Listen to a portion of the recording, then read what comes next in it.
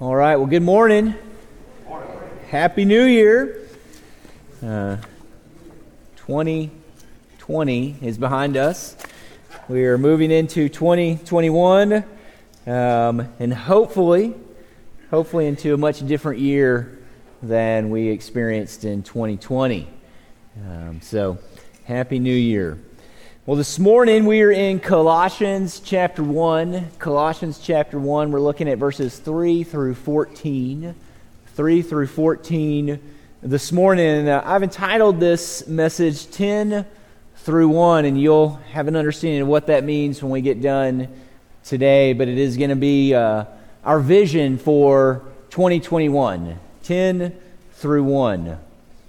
So Colossians chapter 1, verses 3 through 14. I'm going to read that. We'll pray, and then we'll dive into the message this morning. We always thank God, the Father of our Lord Jesus Christ, when we pray for you, since we heard of your faith in Christ Jesus and of the love that you have for all the saints, because of the hope laid up for you in heaven. Of this you have heard before in the word of truth, the gospel, which has come to you, as indeed in the whole world it is bearing fruit and increasing, as it also does among you, since the day you heard it and understood the grace of God in truth, just as you learned it from Epaphras, our beloved fellow servant. He's a faithful minister of Christ on your behalf, and has made known to us your love in the Spirit. And so, from the day we heard, we have not ceased to pray for you, asking that you may be filled with the knowledge of His will and all spiritual wisdom and understanding, so as to walk in a manner worthy of the Lord, fully pleasing to Him, bearing fruit in every good work and increasing in the knowledge of God. May you be strengthened with all power, according to His glorious might, for all endurance and patience with joy, giving thanks to the Father who has qualified you to share in the inheritance of the saints in light. He's delivered us from the domain of darkness and transferred us to the kingdom of His beloved Son, in whom we have redemption, the forgiveness of sins. Amen. Let's go to the Lord in prayer. God, we come to you this morning thankful for this opportunity to gather together as your church. And Lord, we pray that as we walk through this text this morning, as we look at a renewed vision for 2021, that you may strengthen us, you may empower us to accomplish that, as well as, Lord, you may minister to us this morning through your word, God. Encourage us as we begin a new year, God. And this we pray in Jesus' name. Amen. Well, goals, whether they are small or large, everyone has them, and that is especially true this time of year. They're called resolutions or New Year's resolutions. I mean, they're essentially our goals for the next year, what we want to accomplish, what we are striving for. And I've set some goals for 2021, like maybe you have. Like most people, one of my goals is to lose some weight. 2020 did a number on me. We went from stocking up on M&Ms to Oreos to ice cream, and then the holiday season came in and we had candy and treats, and before I knew it, I'd put on 20 in 2020. Amen. If I were to poll the audience, and poll you at home, I'm sure that many of you have that as your goal as well, to lose some weight or maybe to begin working out. You know, this is really a big time for gyms where they get a lot of people who join up. And those are the two most popular resolutions, to lose weight and to work out. But there are some others. Maybe you're planning on striking out on your own and seeing the end of this pandemic coming. You're gonna open up a new business, or you're gonna venture into some sort of new hobby that you might think will make you some money on the side, or maybe your goal is to finish school or that big project that you've been working on for a while. Maybe you want to read more this year. You plan to read a number of books, or maybe you want to read through the Bible in 2021. And I would certainly, if you don't have any other goals, that reading through the Bible is one that I would definitely put on your list for you. Maybe you want to downsize. You want to clean out your closets or your garage. We cleaned out one of our closets this last weekend and took some stuff back that was just sitting there, and we ended up doing some anti-shopping. We made back $80 just with some stuff sitting around. So cleaning out your closets, cleaning out your garage can be worthwhile. Whatever it might be, I'm sure that you have some goals. I'm sure that you have some New Year's resolutions in mind. And almost 50% of people make New Year's resolutions every year.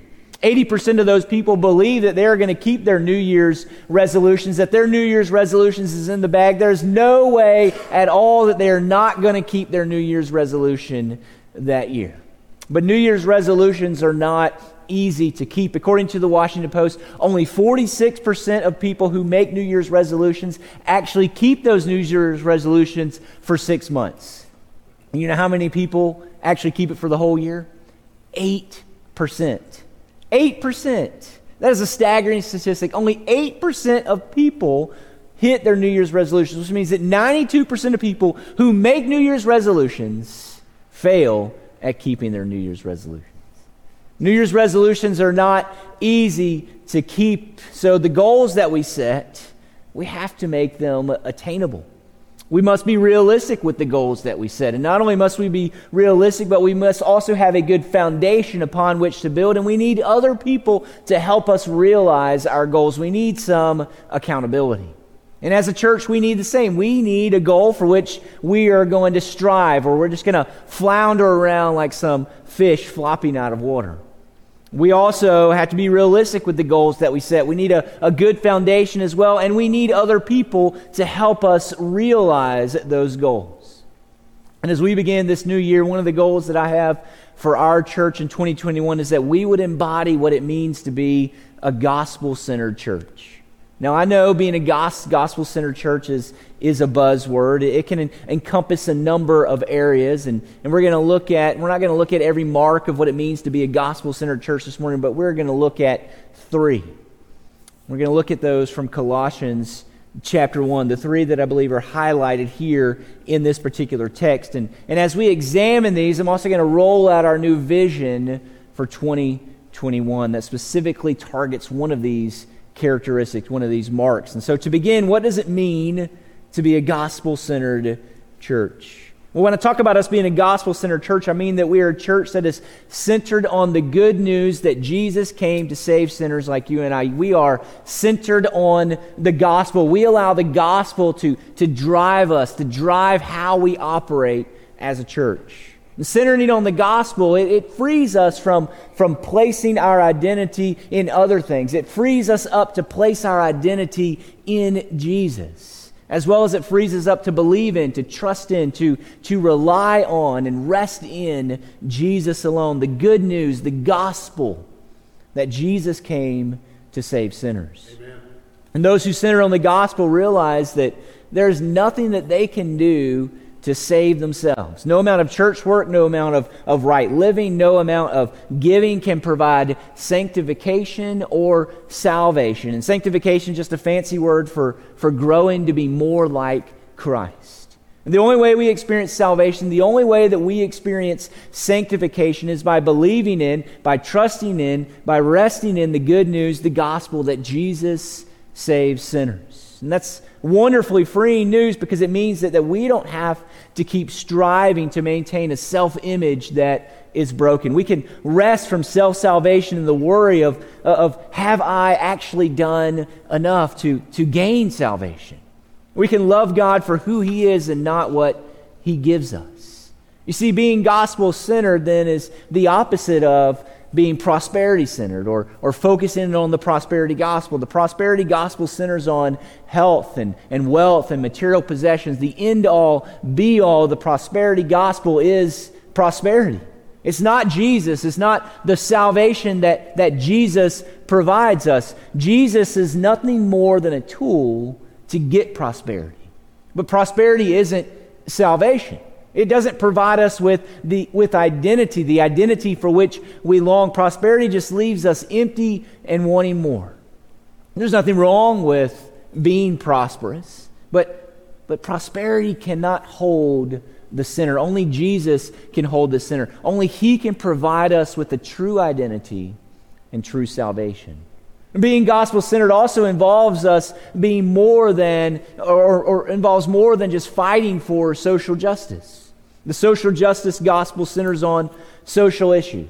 And those who seek to do social justice, they seek to end unjust actions and treatment and systems. You'll find social justice warriors fighting for and fighting against all kinds of social issues, including systemic racism. And there's nothing wrong with that. I mean, that is good. That is right. We should seek to end unjust action. We should seek to end unjust treatment and systems. We should fight against systemic racism.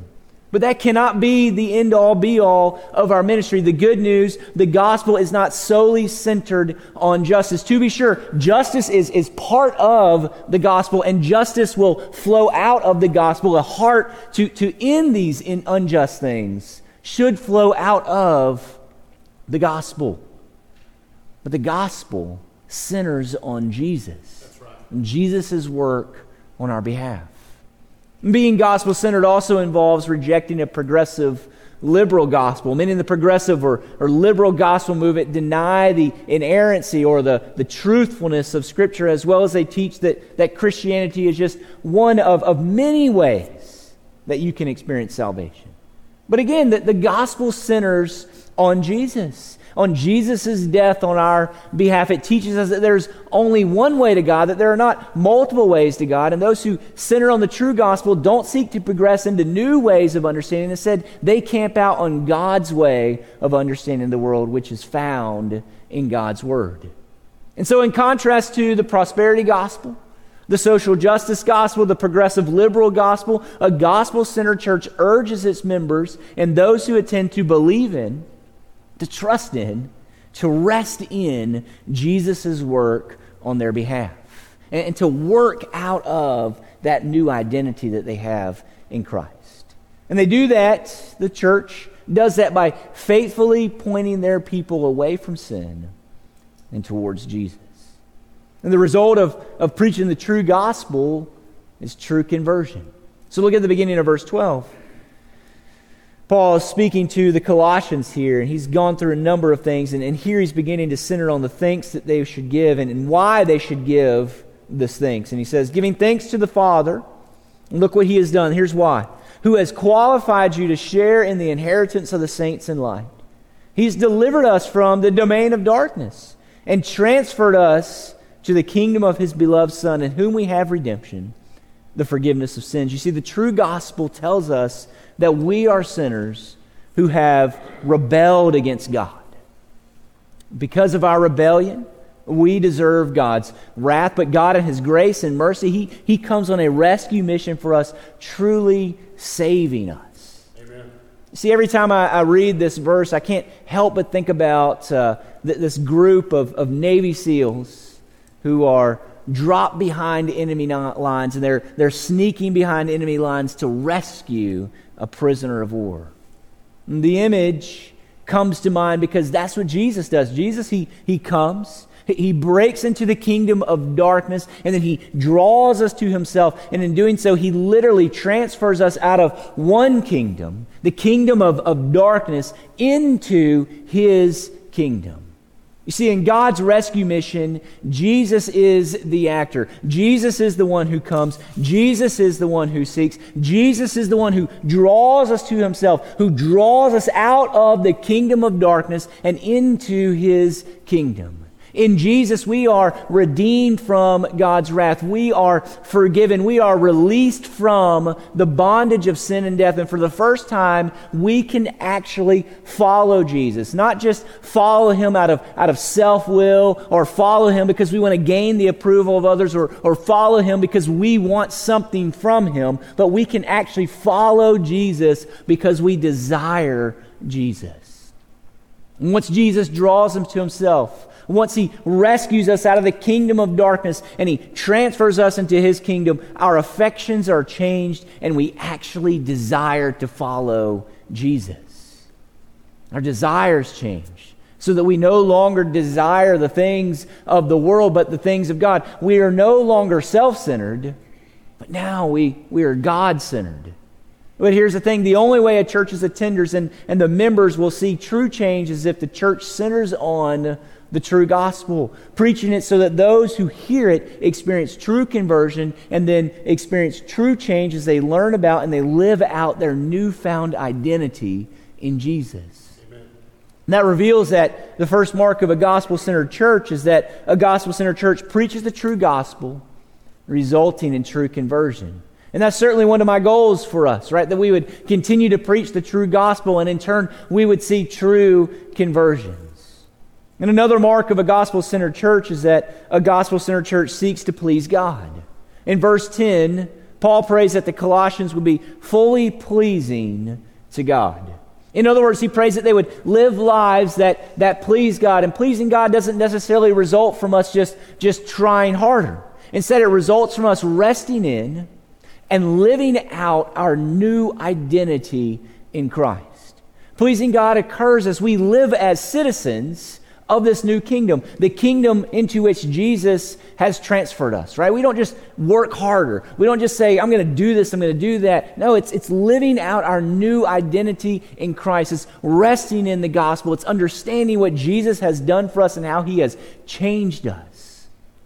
It's living as kingdom citizens. And so how do citizens transferred into God's kingdom live? Well, what does it look like to live lives that are pleasing to God? Well, in verses 10 through 12, we learn that we please God when we walk in a manner worthy of the Lord.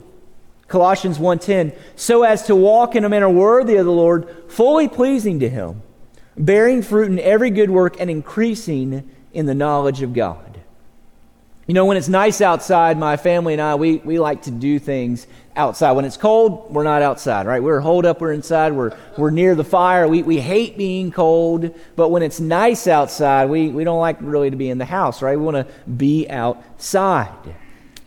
Besides hanging out in our backyard, one of the things that we like to do is ride bikes together or go on a walk around the neighborhood. And when we go on a walk around the neighborhood, we usually just walk around the block. And I think that it goes without saying, but in order to make it around the block, we actually have to consistently walk in one direction. You see, if we took one step forward and then two steps back, or we took a couple steps forward and maybe a couple to the side and then, went back forward again, we would never make it around the block. We might not ever make it back to our house either.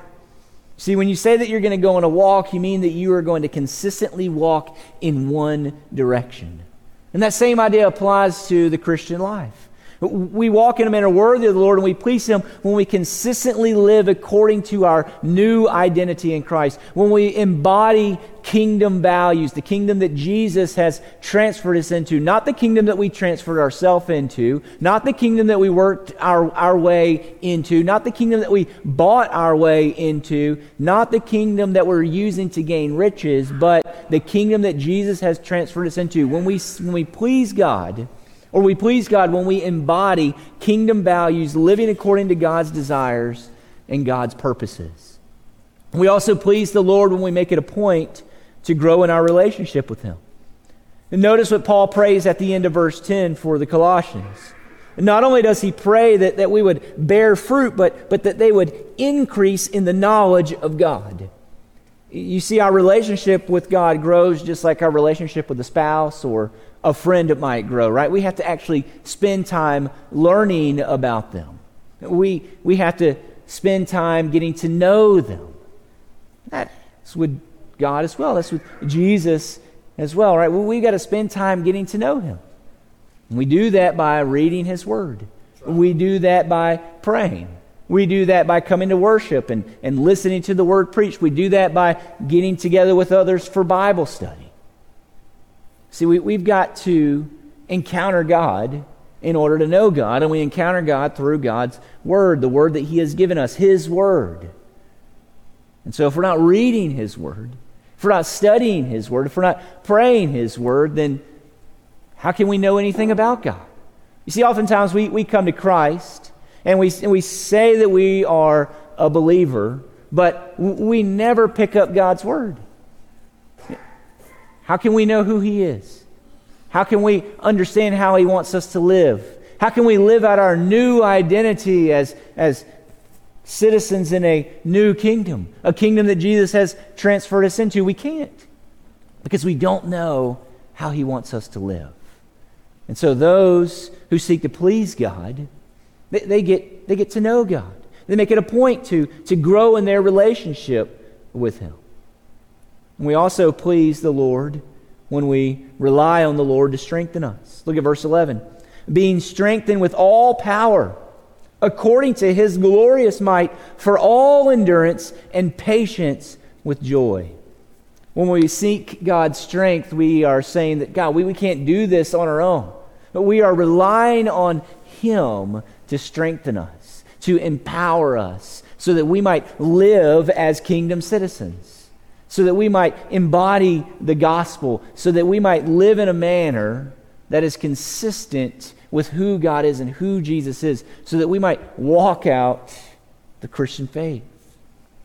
See, one of our downfalls is that we often rely on ourselves, right? This is what got us in trouble in the first place, way back in the garden with Adam and Eve, right? They're relying on themselves. They're relying on what they thought would be right, instead of what God said was right. And we do the same thing. But if we want to get through difficult times with joy, we have to turn to the Lord. We have to allow the Lord to strengthen us. And when we rely on the Lord, when we turn to the Lord, when we seek Him, then we are pleasing Him. Lastly, we please the Lord when we give thanks for our salvation. Look at verse 12. Giving thanks to the Father, who has qualified you to share in the inheritance of the saints in light. Now, don't miss what Paul is saying here. We have a heavenly inheritance because God has qualified us to share in it. He is the one who makes us adequate. He makes it so that we meet the necessary conditions. We don't meet these conditions on our own, in and of ourselves. We meet them because God qualifies us. And how does He qualify us? Well, we've already looked at the verse, but again, verse 13, He has delivered us from the domain of darkness, transferred us to the kingdom of His beloved Son, in whom we have redemption, the forgiveness of sins. God qualifies us by sending His Son on a rescue mission for us. Jesus works on our behalf, and He provides us with redemption, and He provides us with forgiveness. And because of what Jesus does for us, we are released from the bondage of sin, Satan, and death. And when we recognize that what God has done for us, we should give God thanks. But we should praise Him. I mean, He has freely done for us what we could never do for ourselves, and He has no reason to do that. We have done nothing to earn that. We've done nothing to gain that, nor can we do anything to earn or gain our salvation. God has freely given us salvation. Amen. Reflecting on God's rescue mission, reflecting on the gospel, reflecting on the gift that God has given us should create a sense of gratitude in us. Praise and worship and a desire to please God by walking in a manner worthy of the gospel should well up inside of us. When we do that, when we praise God, when we thank Him for the salvation that He has given us, we please Him. We bring Him glory. And not only should reflecting on the gospel create a sense of gratitude in us that drives us to please the Lord, but reflecting on the gospel should also create a longing in us to be used by the Lord to bring others to Christ. And that's the last mark of a gospel-centered church that we're going to look at today. And then that also brings us to another goal, another vision for 2021. A gospel-centered church is a reproducing church. And focusing on verses 4 through 6, we see that the gospel is bearing fruit among the Colossians. Since we heard of your faith in Christ Jesus and of the love that you have for all the saints, because of the hope laid up for you in heaven. Of this you have heard before in the word of truth, the gospel which has come to you. As indeed in the whole world it is bearing fruit and increasing, as it also does among you. Since the day you heard it and understood the grace of God in truth. The fruit Paul is talking about here not only refers to the Colossians living and acting in a way that pleases the Lord, but it also refers to the Colossians reproducing themselves. The church at Colossae was a church that made disciple-making disciples. They were a church that reproduced themselves. They were a church that lived on mission, reaching the community in which they lived. That's what a church centered on the gospel does. A church centered on the gospel reproduces itself, and we should desire to reproduce ourselves as well. You see, there are a lot of people out there who live in bondage. There are a lot of people out there who are living in the domain of darkness, who are captivated by the world, who are enslaved by their own sin. And having experienced release from bondage, having experienced Jesus' rescue, having been freed from that, to live as new citizens in a new kingdom, to actually live out our purpose in life, and to experience joy and freedom from having to do it on our own. Freedom from wondering, have we done enough? And we should want other people to experience the same. And do you know how Jesus goes on this rescue mission? I mean, certainly the Holy Spirit works in the heart of men, regenerating them so that they would desire the things of God, but Jesus also uses people. You see, we are the hands and feet of Christ in the world. Remember, Jesus has sent us out on His behalf. Matthew 28. And God uses Christians shining as lights in the darkness, preaching the gospel to draw people out of that kingdom into His kingdom. We are Holy Spirit empowered instruments Jesus uses to bring about redemption to the world. We must seek to be used as God's instruments. We must seek to reproduce ourselves. If we don't, then we'll die. The most recent statistic I read on churches closing revealed that 3,500 U.S. churches close their doors every year. More than 80% of those remaining has plateaued or is declining. And I think the reason why that's happening is obvious. Churches are not reproducing themselves.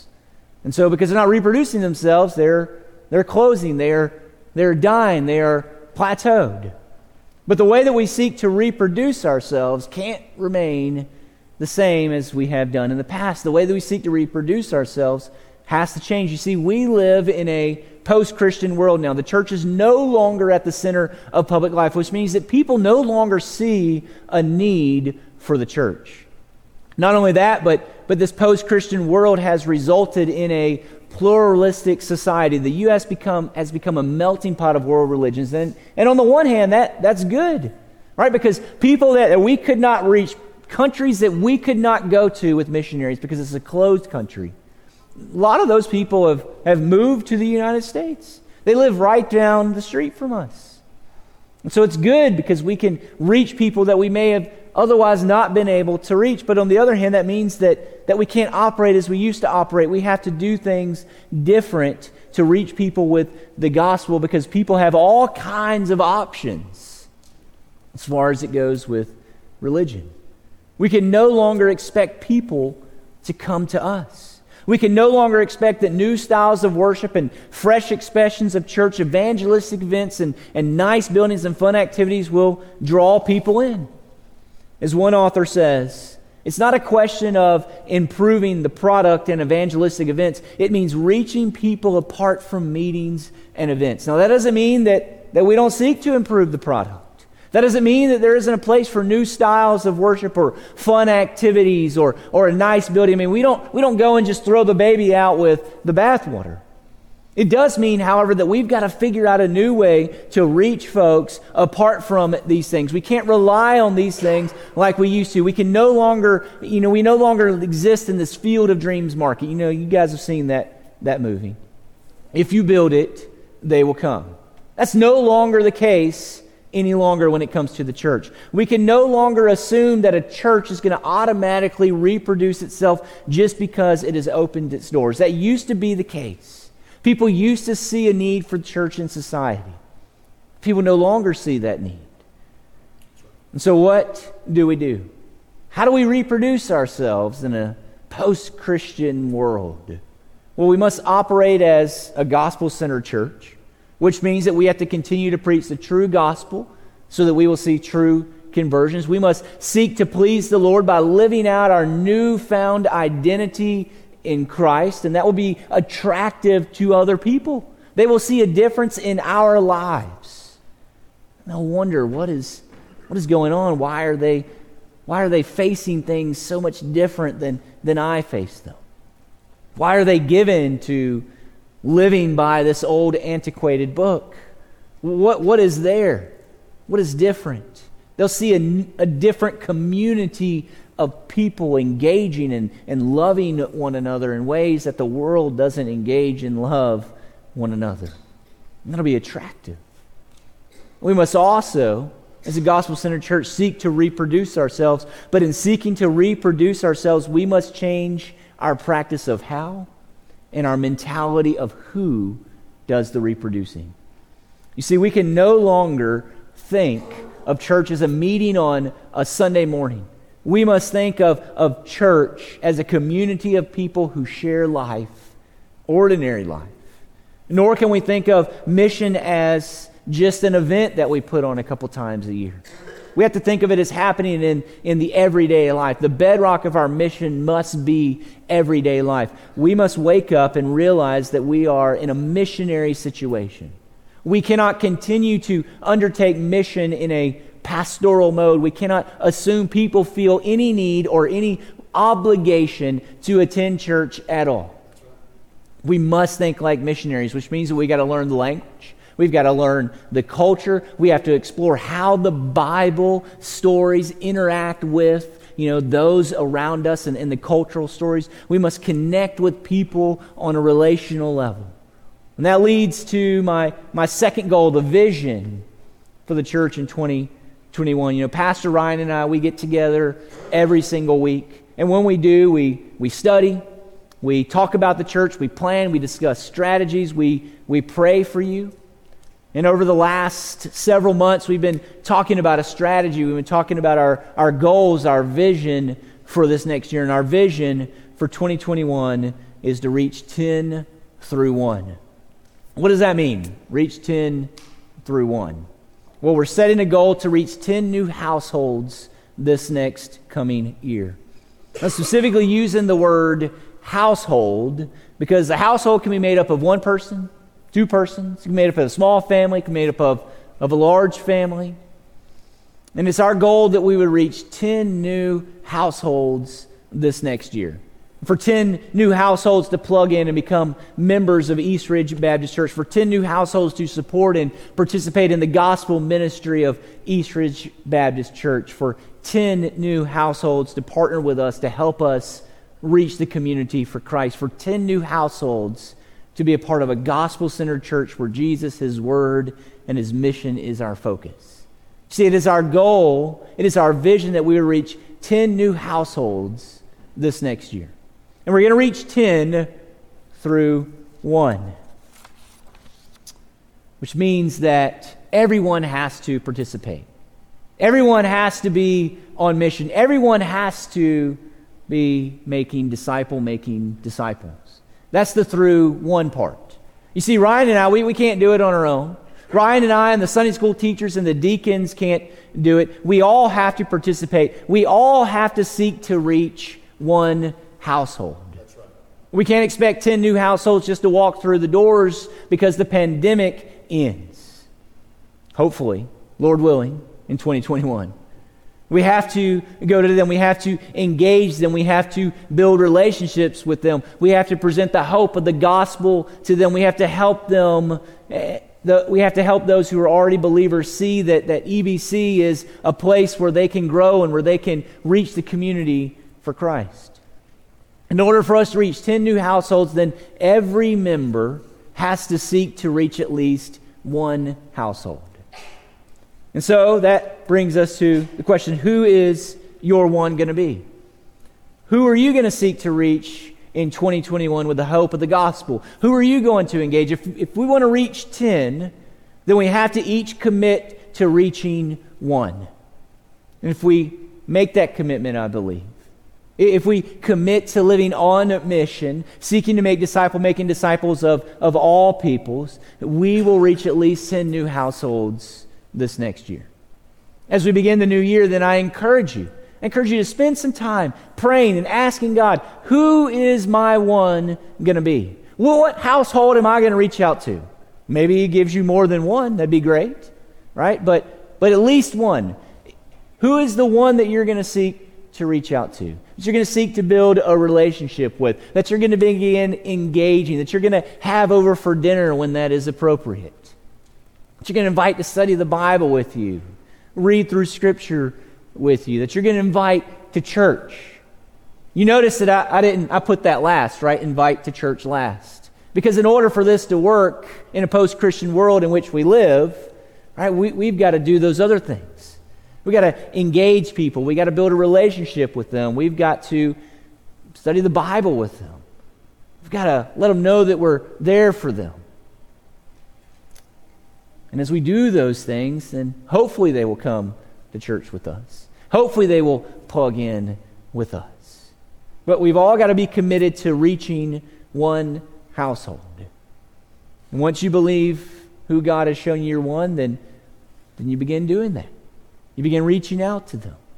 You see, our goal for this next year is going to be for us to reach 10 through 1. And if we seek to reach 1, I believe that we will reach 10. As we reach those households, we will be well on our way to making a difference in this community, to impacting Red Oak for Christ in 2021, to being a gospel-centered church, a church that preaches the true gospel and sees true conversions, a church that pleases God, a church that reproduces itself, a church that is centered on and finds hope in the gospel of Jesus Christ alone. And so who's your one? Begin praying this week. And Lord willing, as we discover who our one is, we will reach 10 through 1 in 2021. We'll be a part of the 8% that actually accomplishes our New Year's resolutions. Amen. And so who is your one going to be? In a moment, we're going to have a time of response. And if you're a believer, if you're a member here of this church, I would ask that during our time of response that you pray. And that you ask the Lord to begin directing you to your one. To that one household that you can begin reaching out to that one household that you can begin praying for, that one household that you can ask the Lord to draw to Himself, to draw out of the kingdom of darkness into the kingdom of light, and that you would be used as His instrument to reach them. And if you're not a believer here this morning, man, I invite you to rest in Jesus, to rest in Him, to believe in Him, to quit striving on your own and to turn to Jesus as your Lord and as your Savior. What a better way to begin 2021 than to begin it with Jesus, to begin it with the hope of the gospel, and to join with us as we seek to reach 10 through 1 in 2021. Let's go to the Lord in prayer. God, we come to you this morning, thankful for the opportunity, Lord, to gather together as a church, even in the midst of this pandemic, in the midst of a spike in this pandemic. And Lord, we pray now, Lord, that you would put an end to this pandemic in 2021, that you would also allow us to accomplish our goal in 2021, to reach 10 through 1. Lord, we ask, God, that you would begin showing us who our one is.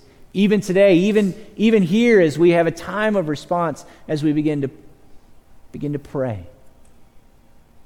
Help us, Lord. Use us as your instruments to reach them. To reach them for your glory. To reach them so that they might have hope. So that they might experience release from bondage as well.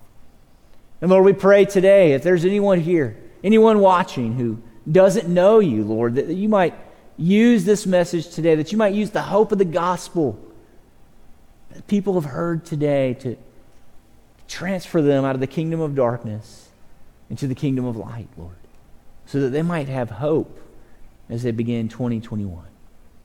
And this we pray in Jesus' name. Amen.